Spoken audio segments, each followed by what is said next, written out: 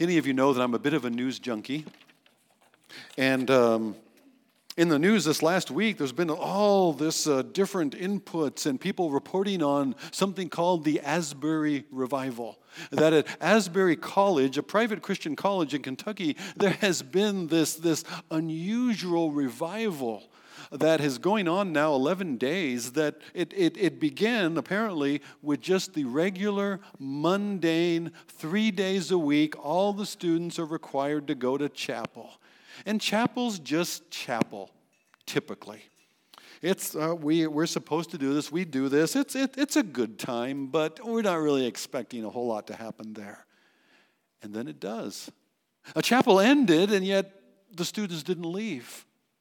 They continued in prayerful worship and praying together in small groups, confessing sin one to another, and some got up and picked up the microphone again and testified to what God was speaking to them in their heart from His Word, and confessing things to others out there and this has just grown and increased, and the public at large watching in on this isn't quite sure what to make of it. One of the theology professors from the seminary across the street, comes over to find out what's going on over there at the college. We pray, hey, it's a wonderful thing going on there at the college. Maybe it could happen at the seminary too. That'd be really good, right? Revival hits seminary. That would be news. But and yet in the midst of that, the media is trying to figure out, what is this thing? Washington Post, NBC are thinking, well, what is this? And they said, we don't want you to come and bring your cameras and lights and make a spectacle out of this. We don't want well-known Christian evangelical conservative speakers to come and speak to the students now. God is moving here among those who believe in Him and follow Him. And it's exciting to see what happens with this. And yet it raises the question, people are asking out there, what is this thing called revival? Do we need revival? And it reminded me of another article that was written a couple of years ago by somebody named Brandon Meeks. I'm not going to read the whole article. It's a little longer, but I want to read some excerpts to question this whole notion of, do we need revival? He writes, we need revival. The implication is that there is some intrinsic deficiency in the Christian experience, some void that needs addressing, some gaping hole that only a new move of God can fill, something miraculous to offset the monotonous existence of ordinary Christians. This notion is grounded upon the outrageous assumption that the gifts and graces already given are insufficient for the task to which the church has been called. We have, he writes, the personal presence of the triune God operating as both vanguard and rear guard as we march beneath the banner of the crucified and risen Christ. We have the delegated authority of the one who left death cold and lifeless in the grave. We have the very Spirit which raised Jesus working in us, upon us, with us, and for us. We have Moses and the prophets. That is to say, we have the Word of God, quick and powerful, sharper than any two-edged sword, unbound and unbridled. We have treasure in earthen vessels. We have meat to eat about which the world does not know. We have the infinite power of creaturely weakness imbued with the sufficiency of God's own self. We have lives we can live and deaths we can die for the glory of God, so that there is no scenario in which a life cannot be offered in sacrificial service for the sake of Christ. We have enough, and enough is enough. To say that we need revival, he says, is to say that the presence of God among His people is not enough. To say that we need revival is to say that the Word of God has lost its generative potency. To say that we need revival is to say that the preaching of the cross has lost its ancient power. To say that we need revival is to entomb the church of God in an already evacuated grave. As long as we need revival to do virtually anything meaningful for the kingdom, we are pretty much free to sit on our pious rears and pray for the kingdom to come. But he says, more than revival, perhaps we need obedience. Perhaps now is the time not to seek revival, but to deny ourselves, to take up our cross, and to follow him. Now, I appreciate what Meeks is writing there. It describes much of how Ephesians chapter 1 starts out in terms of spiritual warfare, which will culminate at the end of the book. But Ephesians 1 starts out as Kathy told us that Tasha was focusing on with some of these girls, our identity in Christ, who has blessed us with all spiritual blessings in the heavenly. We lack nothing. And in fact, God works in the world this way. And I would suggest to you only this way. Or at least, maybe that's too much, but predominantly this way. Through his people, with his word, by his Spirit. That's how God works. Through his people, by his word, with his Spirit. Or with his word, by his Spirit.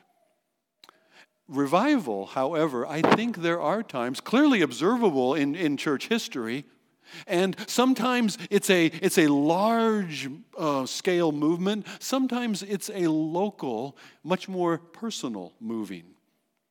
But there are times when God seems to tip the table a little bit, where those same three essentials, through the people of God, with the Word of God, by the Spirit of God, that those three key essentials seem to just work in a much greater way, in a much more powerful and effectual way. In the changes in life that are seen, that the Word of God hits God's people more fully and clearly, impactfully, convicting them and creating a new passion and willingness to sacrifice for others that drives them on mission toward the people around them in a very sincere and authentic way. That you've had these times where sometimes when you're doing a particular task, let's say, guys, you're trying to put something together. Our garage door quit this last week. All it would do when you push the button is make this horrible noise. That told me the garage door is broken, which led to changing the garage door, which led to making a hole bigger, which led to all kinds of things. This was one of those jobs that it should be easy, it could be easy, but this was not installing a garage door downhill. This was installing a garage door uphill. Sometimes jobs are like that, right? Everything is harder, then you do something out of order and you have to undo that and take that back apart in order to fit it through there first so then you can put it back together again. You been there, done that? Sometimes working with people is like that too. Other times, God just tilts the table. And you don't know where that verse came from, but you had the right words to say to that person, and it changed everything for them. And rather than being defensive toward the word, they were receptive and they took it in. And God is clearly working. And it's like you're running downhill. And everything about your ministry to other people around you is just easier. Everything about your own experience in walking with the Lord is just flowing, and it's wonderful. And I am eager for that. If God, what I want for us to be is I want for us to be not a revival stirring church. I don't want us to be a church that is going to do what we could to stir up revival. There have been efforts about that around Asbury. There have been a lot of people who visited the campus there at Asbury, and then they went back to their own. They're trying to, let's do what they're doing, and maybe we could bring revival here. Well, the do what they're doing is simply this. The people of God yielding themselves to the Word of God by the Spirit of God. It isn't any more complicated than that. And if God then has us in an environment where we feel like we're climbing uphill, so be it. If God has us in an environment that by His Spirit He tilts the table and everything happens together in ways that are beyond our expectation, praise God for that. Will we as a church be practiced, ready, willing to yield ourselves as the people of God, giving ourselves to the Word of God so that the Spirit of God will indeed be working through us in ways that we're not even aware of or in ways that surprise us. Will we be revival ready? And I think that pushes the question that is in Luke chapter 9, which is, what is the crux of following Jesus? We have said that we as a church, our purpose is this, to know and follow Jesus by helping others to know and follow Jesus. So you see, it wasn't a real difficult task to come up with a series title for this exposition through the Gospel of Luke. That Luke for us is going to be about knowing Jesus and following Jesus. What can we see? And Bob is picking and choosing, but he's not dodging hard passages. Well, not all of them, because we're landing this morning on deny yourself, take up your cross, and follow me. Somebody asked me before the first service began, well, how are you doing this week? I said, well, it's been a different week. They said, well, what do you mean? Well, in a week when you're preparing to talk to others about deny yourself, take up your cross, and follow me. And first that word has to hit you. And what do I do with this? And how have I done that or not so much done that? That makes for a hard week. That makes for a confession week. Oh, Lord, give me courage and trust in you to deny myself, to take up my cross, to follow you. And yet, I think that's the crux of what it means to follow. So what I want to do this morning, I want to give us an overview of the chapters so you see how that fits, because there's some pieces around that make all the difference for us doing that. There's some reasons why that Luke gives us around that central call, that if we miss those, then we're just going to have to buck up our obedience and our own strength and try to guts it through. And I don't want you to try to do that. I want us to do this in full awareness and immersion in the grace of God of what he has done for us and is doing through us. So let's open up to Luke chapter 9, and beginning in the first 9 verses, I'm not going to read them, but the first 9 verses, Jesus sends the 12. He called the 12 together, he gave them power and authority, and he sends them out. Now grab hold of that in the bigger picture with what Pastor Ryan shared with us last week, and Jesus is now made his disciples the sowers. Jesus sends us who follow him, he sends us out to sow. Now here he sends the 12, but if we take that forward applicationally, he sends us into his field. Okay? And they have a mixed response. Even Herod's response is included in there, and Herod's not a receptive response. Herod is a plotting and scheming and conniving response. But the response will be mixed, but they are sent and they will go. And some places will receive them, others they will kick the dust off their feet when they leave. But he sends them. First he goes, and now he sends them. And then the next episode that follows that is a little more familiar episode, and this is where I need to pause and invite the kids up. So kids, we missed our kids' talk at the start of the message, but I have my basket, so you need to come. So kids, come on up, and we'll just have a sit down right in the middle of the message. We don't normally do it this way, but if I get caught up in announcements before having the kids come up, sometimes I forget to have y'all come up. And I brought food for you and everything. Wouldn't it be great if there were 12 of them? That would just make this perfect. We're missing a couple. How many? We got 3, 4, 5, 6, 7, 8, 9, 10, 11. We're just missing one. Is there one more kid out there? Oh, come on. No? Well, okay. We're just going to go with the 11. Judas isn't here this morning. Okay. Well, now Jesus has gathered, there's like 5,000 men there. We don't know the total number, but there's like 5,000. Oh, here comes Judas. Okay.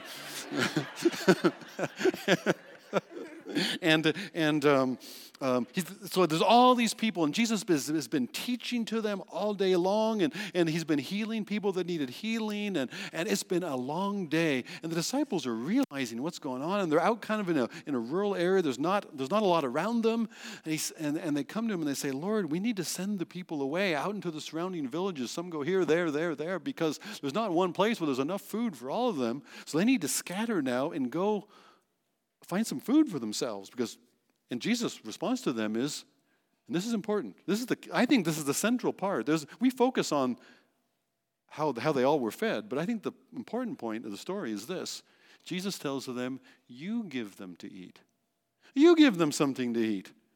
And they say, well, all we've got, they looked around. Unfortunately, this one guy this one young boy that was there, he didn't hide his lunch bucket quick enough, okay?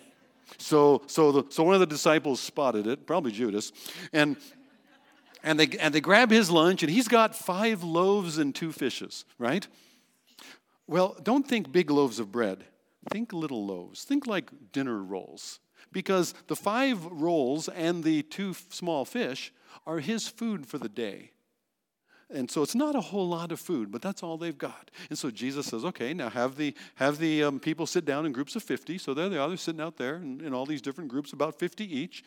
And he apparently they have 12 baskets, 1 basket for each of the 12 disciples, because there are 12 baskets at the end of the story. So this part I don't know for sure, but I'm just going to fill it in for you. He takes the bread, and he has 5 pieces of bread, right? He takes the bread, and he takes some of them, and he splits it in half. 1 for you and 1 for you. He splits it in half. Okay? But there's not enough with 5. That would only make 10, so some of them he actually has to split into 3 pieces. But just take one, just for illustration purposes. You don't have to eat it.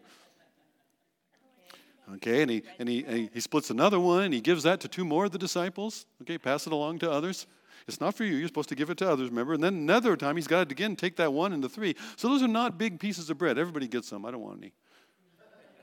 Everybody's got to get some to finish the picture. Okay, so now they've all got their piece of bread, and they stick it in they got a big basket. They stick it in their big basket, and now they're supposed to all go out to the groups there, and they're going to feed the people.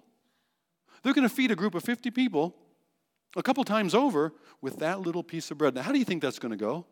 They're going to go to that group of 50 people, and they're going to reach down in their basket, and they're going to pull out that 1 little piece of bread, right, which you've already gnawed on. And that's all they've got? That isn't going to go well. But when they get to the group of, and they probably don't want to do it, but they do it.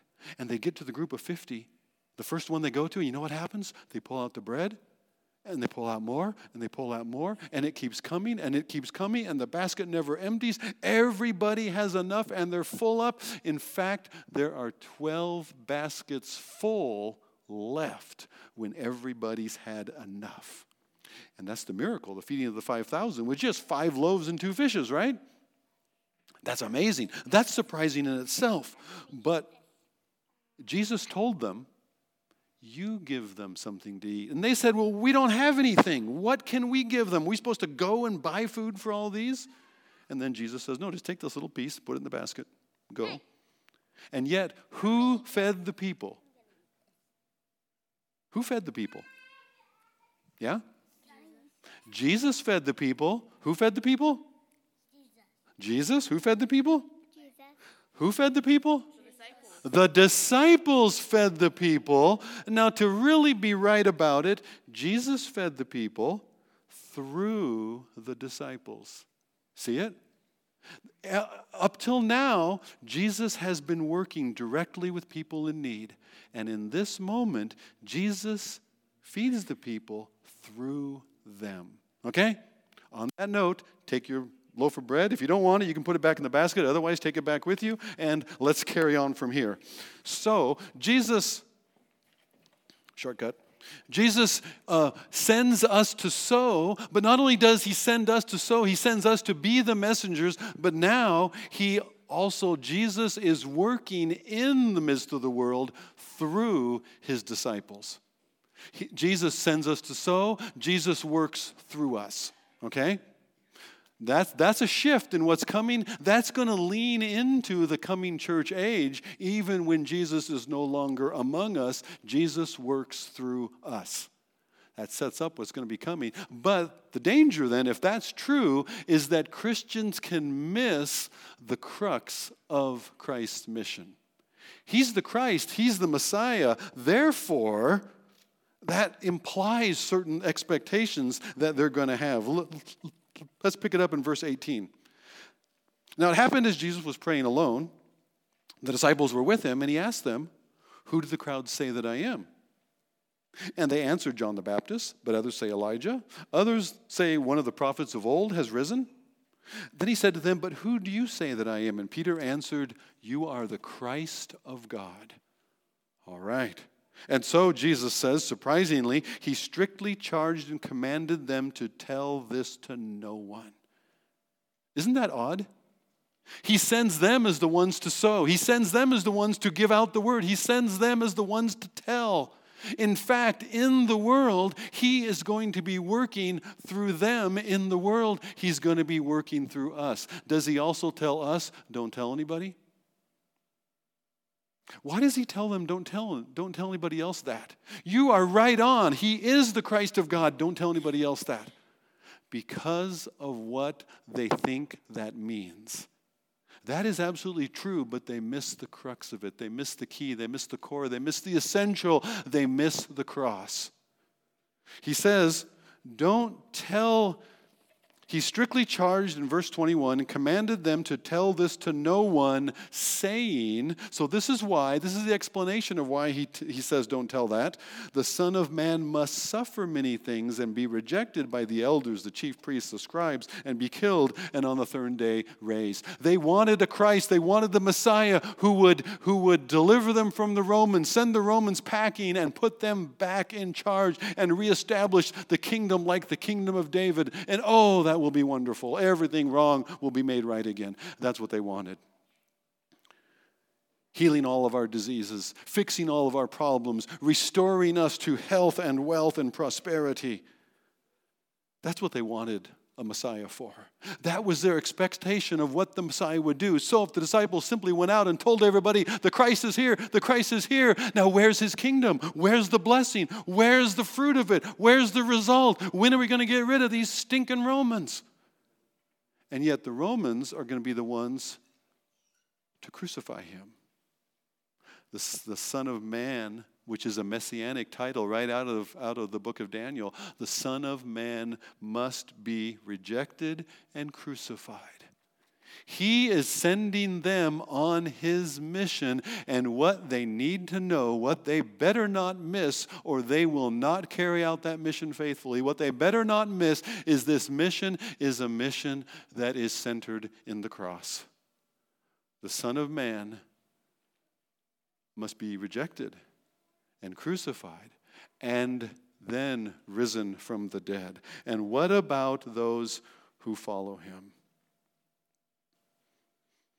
Well, those who follow Jesus are going to have to go where Jesus goes. If we're going to follow Jesus, we're not following Jesus. I once heard in terms of Christian leadership, if you think you're leading, now and again, you should take a look behind you and see if anybody's following. Because if nobody's following, you're not leading, you're just going for a walk. Okay.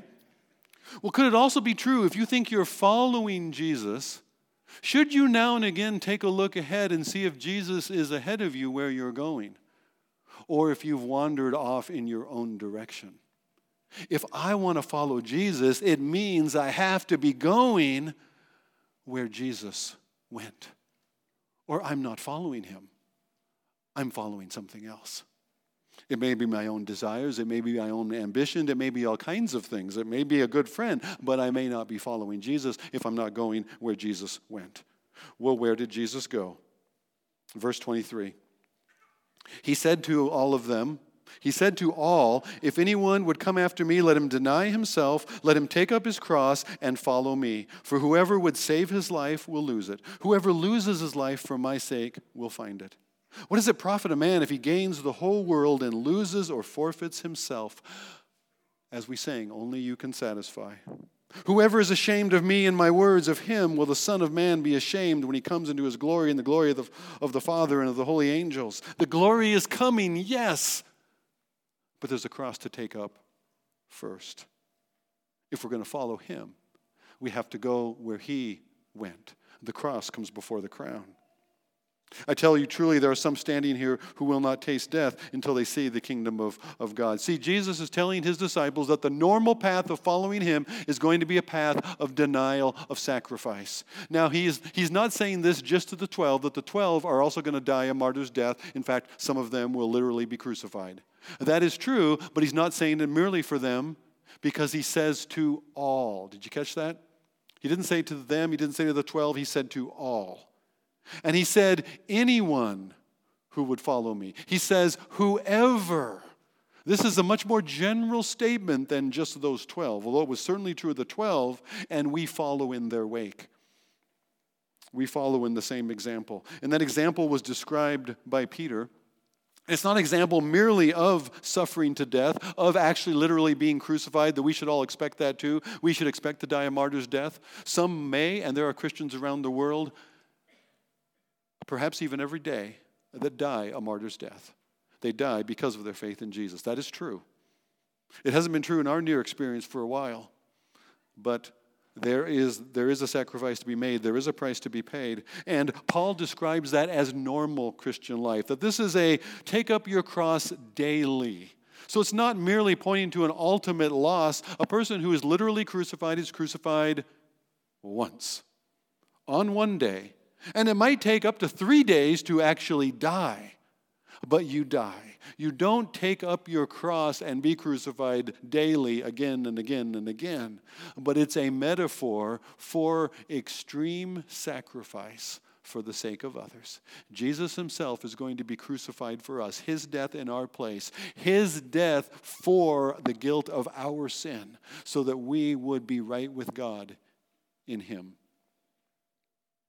And similarly, then, we would live a life. The Christian life, then, is going to be a self-denial life. It's going to be a taking up my cross life. Paul describes it in Philippians 1 in verse 22 this way. He says, for me to live is Christ and to die is gain.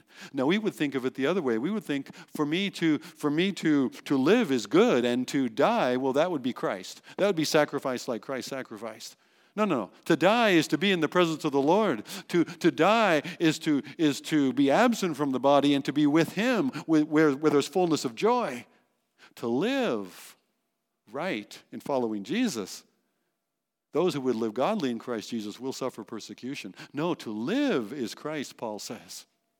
He expresses it somewhat differently in Colossians 1:24, where he says, I fill up in my own body what is still needed or necessary, or is lacking in the sense that it's still needed, in the afflictions or sufferings of Christ for the sake of his body, the church. Now, isn't Jesus' death enough? Yes, his death is enough. His death is sufficient for the forgiveness of all our sins. It's sufficient for whoever believes on him and his death in your place, and you will be forgiven by God and have eternal life in Christ. His death is sufficient. You can add nothing to it. But what is still needful is not Jesus' own death or afflictions on top of that, but afflictions like Christ's. It's not Christ's own affliction that Paul's talking about, something's needed. It's afflictions like Christ, a Christ kind of affliction that is still needful in the church. Paul says he is happily willing to fill up in his own body the kind of sacrifice for the sake of others, just like Jesus sacrificed for the sake of others. That kind of sacrificial denying of self for the sake of others is still needed in the church, the body of Christ. Okay, that's normal, a Christ kind of suffering for the church, and that's what he calls us to. If anyone would follow me, let him deny himself, take up his cross, and follow me there. Okay, that's a tall order. That's a big deal. That is a big ask. On what basis does he ask this? First of all, that he has already demonstrated that he is sending us in his place. We are ambassadors for Christ. He sends us to sow. And he has already demonstrated that his working in the world, even after he has ascended to heaven, his working in the world is going to be through his followers. He is working through us. That in itself is a glorious thing. That God himself is working. He is doing his grand work, his redemptive work that Jesus gave his own life to pay the cost of. He is doing that through the weakness of those who believe in him. That's amazing. But there's more. If the disciples are going to do this, in fact, Peter will later say his confidence in the word that they preach does not come from some cleverly devised tale, but he says that the confidence in his message that he gives his life to preach, his confidence in it is because we saw him on the mountain. The next episode that comes along in this little narrative is they're going with Jesus in fact, he closes the call to deny yourself, take up your cross, and follow me. I tell you truly, in verse 27, there are some standing here who will not taste death until they see the kingdom of God. And then the very next thing happens in each of the three Gospels, Matthew, Mark, and Luke. The very next thing that happens after he says that is the transfiguration on the mountain. About 8 days after these things, he took with him Peter, James, and John. They went up to the mountain to pray, and as they're praying, the appearance of Jesus' face was altered. His clothing became dazzling white. 2 men were talking with him. Why, it's Moses and Elijah. Wow. And they're transformed in glory, and Jesus has been transformed before them. They appeared in glory, and they spoke of Jesus' exodus. They spoke of Jesus' departure. This is a big deal. And Peter gets all excited about this. And there's a lot of things that connect back into Daniel that we could apply here, and I'm not going to do that for the sake of time, but I want to just give you this. They're going to get another glimpse of the coming of God's kingdom when the Spirit comes upon them on the day of Pentecost, but they get a little glimpse of the future right here on this mountain. He has just told them, it's going to cost you everything. You're going to need to deny yourself. You're going to need to sacrifice. You're going to need to give for the sake of others what you'd rather keep for yourself, and yet it's for this. And he gives them a glimpse of the kingdom that will come in the fullness of its glory. And that strengthens them. That shouldn't surprise us that he gives them that glimpse. Remember Moses, just after they come out of Egypt, gone through the Red Sea, and Moses is up on the mountain. They have encountered God at Sinai, and yet the people have followed the golden calf. And they have pursued this rampant hedonism. And yet Moses is supposed to still lead these people who God has told them they are a stiff-necked and rebellious people. And Moses says to God, if I'm going to lead these people, oh, God, please show me your glory. Lord, if I'm going to do this, it's a big ask. If I'm going to do this, Lord, would you show me something of yourself? Give me another glimpse of you that'll sustain me, that'll strengthen me for the task with which you've given me. Elijah comes to the same mountain after a time of discouragement. That after the glorious moment of Mount Carmel, and yet Jezebel is not at all impressed, and she is out for Elijah's head, Elijah flees, and perhaps in the shame of his running away, he doesn't feel his life's worth living anymore. And he comes to Mount Horeb, Mount Sinai, and there to get a glimpse of God, and God meets him there. Isaiah is going to be tasked going to a people, though they're not going to hear. And yet before Isaiah is given that task, first Isaiah saw the Lord. He saw him high and lifted up, and the glory of his train filled the temple. Isaiah has this glorious vision of God in all of his glory, and he sees himself in his sinfulness, and yet he experiences God's redemptive forgiveness and purging and cleansing of his sin and guilt, so that when God says, who shall we send and who will go for us? Isaiah can put up his hand and said, here I am, send me. It was a vision of God's glory, of who his God and Savior was, that equipped, that sustained Isaiah for that ministry. John on the island of Patmos, the same thing. On the island of Patmos, in exile for the testimony of Christ, and there the Lord himself appears to him. And he gives him this glorious revelation of God's future and how it's going to play out, not only for John, but it's for John. But not only for John, it's for those 7 churches who are enduring great difficulty and trial and persecution, or churches like the church of Laodicea that are in danger of compromising, are in danger of denying their faith so that they can keep their wealth and comforts. And so they are strengthened by this vision of our Lord in his glory and his coming kingdom and reign. Do we need, now and again, if we're going to step into this call to deny ourselves, to take up our cross and to follow him, do we need as well, like Moses, like Elijah, like Isaiah, like John, like those churches, do we also need to see his glory? But we have Moses and the prophets. We have the Gospels and the epistles. We have the Word of God. This is what theologians call a special revelation from God. And I can tell you it is special. It is special. But it is revelation. What does that mean? God has revealed himself in it. God shows us himself. You want to know what your God is like? That's why we're in the Gospel of Luke. To know and follow Jesus. Because it's not worth trying to follow if you don't know, if you haven't seen.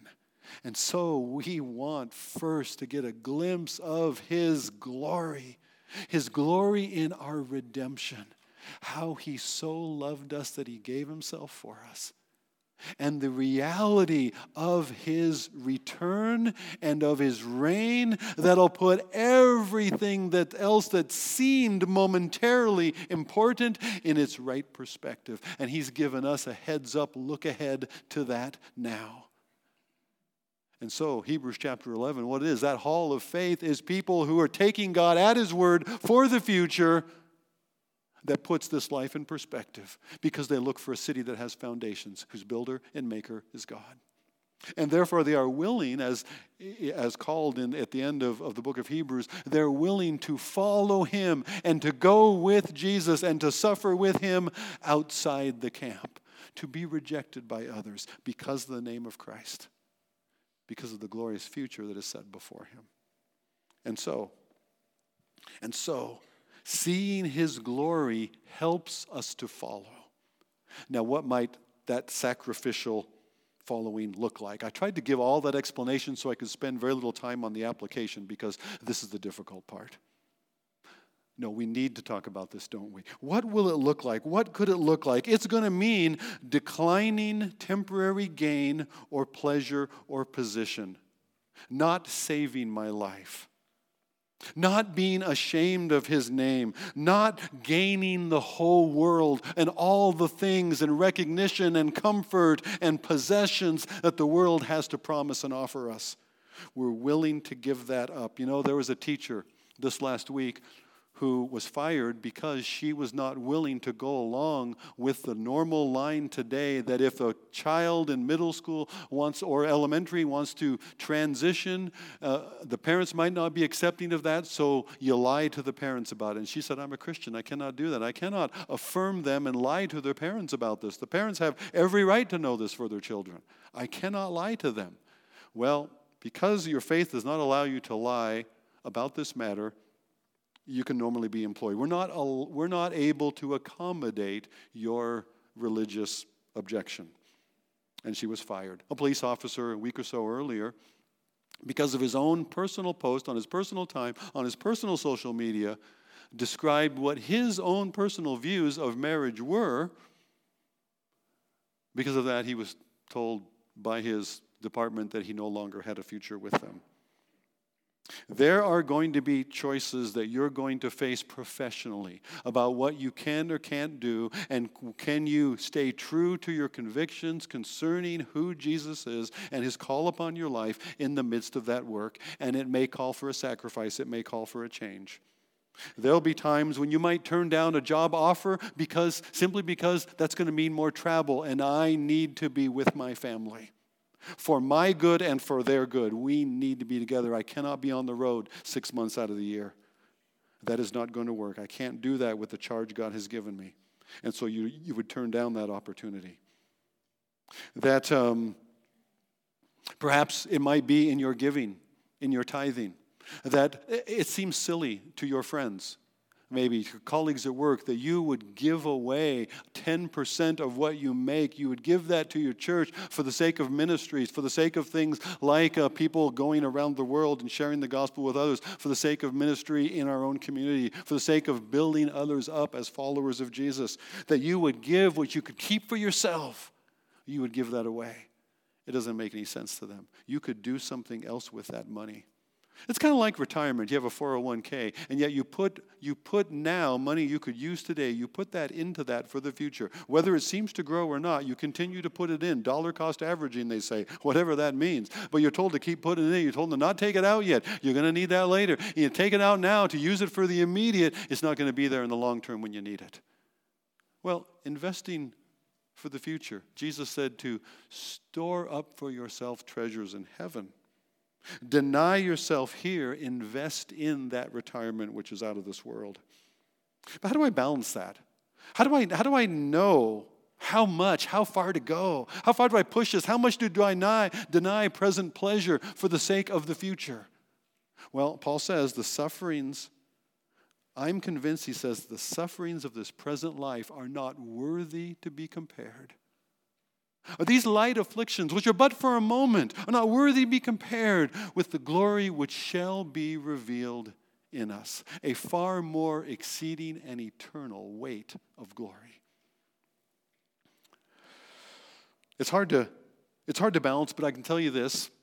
If we talk about the job example, I can tell you this. I've never, towards the end of life, when somebody's looking back on the various stages of their life proceeding, I've never had somebody tell, I wish I'd put more into my career. I wish I'd put more into pursuing positions. I wish I'd put more into possessions and property and less time into my family, less time into my friends, less time seeking to know God and to tell others about my Savior. I don't hear that at the end. I always hear it the other way. I wish I'd done it differently. I wish I'd chosen less in this life and more for the sake of eternity. Because as you get closer to eternity, that becomes clearer. That what matters more. And that what's here cannot be held onto and shouldn't seem as invaluable as it is. It might mean not needing the recognition, the comparing of ourselves against others. Look at verses 46 to 48, where the disciples easily get sidetracked as to which one of them is the greatest, when that is not at all the point. They should be thinking which one of them is the smallest. They should think children's ministry. Give yourself away to something that some might think isn't going to make any difference. You have no idea what the difference will make. It will mean embracing, accepting the rejection of others. Look at the encounter with the Samaritan village in verse 51. In the days that drew near for him to be taken up, crucified, he set his face to go to Jerusalem. He sent messengers ahead, and they went and entered a village of Samaritans to make preparations. He's going to stay with the Samaritans. What was he thinking? But the people did not receive him because he was going to Jerusalem. The Samaritans didn't like the fact that he was on his way to Jerusalem. And when James and John saw it, they said, "Lord, do you want us to tell fire to come down from heaven and consume them?" And Jesus turned and rebuked James and John, not the Samaritans. Jesus was willing himself to be rejected by others, and we're going to need to follow him there. Be willing to put your faith out forward, even if it's going to be slapped down, because that's what Jesus did. He stood before his own hometown, even though they were going to reject what he had to say, and yet he told them anyway. It might mean forsaking the legitimate comfort or enjoyments that you could enjoy. Look at verse 57. As they were going along the road, someone said, "I will follow you wherever you go." Jesus said to him, "Really? The foxes have holes, the birds of the air have nests, but the Son of Man has nowhere to lay his head." We're camping out. It's going to cost you some comforts if you're going to go this direction. One choice you might make is, instead of a new car payment, is going to be we're going to support missionaries instead. Maybe it's an anniversary trip. Instead of taking that anniversary trip, we're going to give that money to the building fund, because in the next generation, in 20 years from now, it's going to be much harder to build a building where the kind of ministry that can occur is going to be very needed, but it's going to be much harder for a church to build then than it is now. And so we're going to use what we have to invest into the future. Somebody gave me a donut card. Mr. Maple. Now, them's some good eating. And I took my donut card to Mr. Maple one morning, and I got a dozen donuts. And I brought them in to our Monday morning sermon workshop, and they were gone. Guy told me afterwards, he said, "I'm surprised you did that." He said, "I thought you were going to use that for yourself. Here a donut, there a donut." Well, truth be told, I love donuts. But I don't need a dozen donuts. It was far better for me to give the donuts away. Now, that's a small sacrifice, right? I mean, a box of donuts, really? That's your example of deny yourself, take up your cross, and follow me daily? Well, daily, let's talk about yesterday. What have you got? What have you got? I've been going back in my mind and ashamed a little. In the last week, the last month, couldn't it have been a lot easier to find examples of sacrifice? Or I'm willing to give myself away for the sake of others. What about fasting and prayer? What about time instead of at the end of the day and I'm tired, just want to sit down and numb out to the TV, watch something. Yet I could make a phone call to a couple different people that would just be good to talk with and encourage. This last week, we heard an example from Faye Davis's life at her memorial service, where one after another, grandchildren, others in her family, talked about her phone calls. They were not living close to a lot of the family, but Grandma was known for her phone calls. So could you. They joked about, oh, Grandma's calling. It's going to be a half hour, 45 minutes on the phone, and yet they loved those phone calls, and they always picked up. Grandma was known for her phone calls. You could be known for your encouragement of others if you gave your time to do that. It might be declining other duties or entanglements. It might be extracurricular activities that so easily fill our schedules. We have purpose as a church that we want you to be involved in worship together as whole church. We want you to be involved in being equipped for the work of saints, the work of the ministry. We want you to be connected in a small group or a D group sometime in the midst of the week. We don't want you to be involved in all kinds of things. We purposely do not have a smorgasbord of programs because we want margin to be preserved, that you've got time within your own family, that you've got time for neighbors and friends who need you because Jesus has sent you to sow. Jesus is going to be working and sharing with them through you. But we can easily be too busy about all the stuff that seems so important. It might be dance and band and taekwondo or boxing and karate or maybe all three. It might be drama club or Future Farmers of America or basketball or football or soccer or the other football and baseball and t-ball and bunch ball and all kinds of things that we fill our kids' schedule with because it seems so important, and then by the time they're 22 or 23, we realize none of that mattered for anything. And surprise, they didn't get that NCAA Division I scholarship. And even though we got them on a select team and ran all around the region, that was not their future. And the best future they could have would be following you and giving yourself away for the sake of somebody else. To, as Paul put it, that they would follow you as you follow Christ. I need to stop here because our time is gone and you have lunch and all of that, which we don't want to deny ourselves of. But let's pray. Father, we have considered the need for you to revive. We have considered the need and the reality of the unique working of your Spirit. Perhaps on a large scale, but Father, certainly we would ask that you would do that on an individual scale. That you would do that on a Brush Prairie Church scale. Father, that you would move within our hearts, that you would be at work by your Spirit, both to will and to do in our lives your good pleasure, which in following your Son is a sacrifice, is a giving of ourselves for the sake of others. Father, would you make us willing to do that? Would you give us a next step, a concrete way that we could lean in, step into something today, this week, that would be denial of that which I might claim for myself, but I would yield it back to you. I would give that as an offering of worship because of your great love for us. And that you would stoop, you would humble yourself to do your grandest work through we, though weak and frail servants, faulty at best, and yet strengthened by a glimpse of your glory and empowered by your grace. Lord, use us to show someone else Jesus, that they could know and follow him. We pray it in Jesus' name. Amen.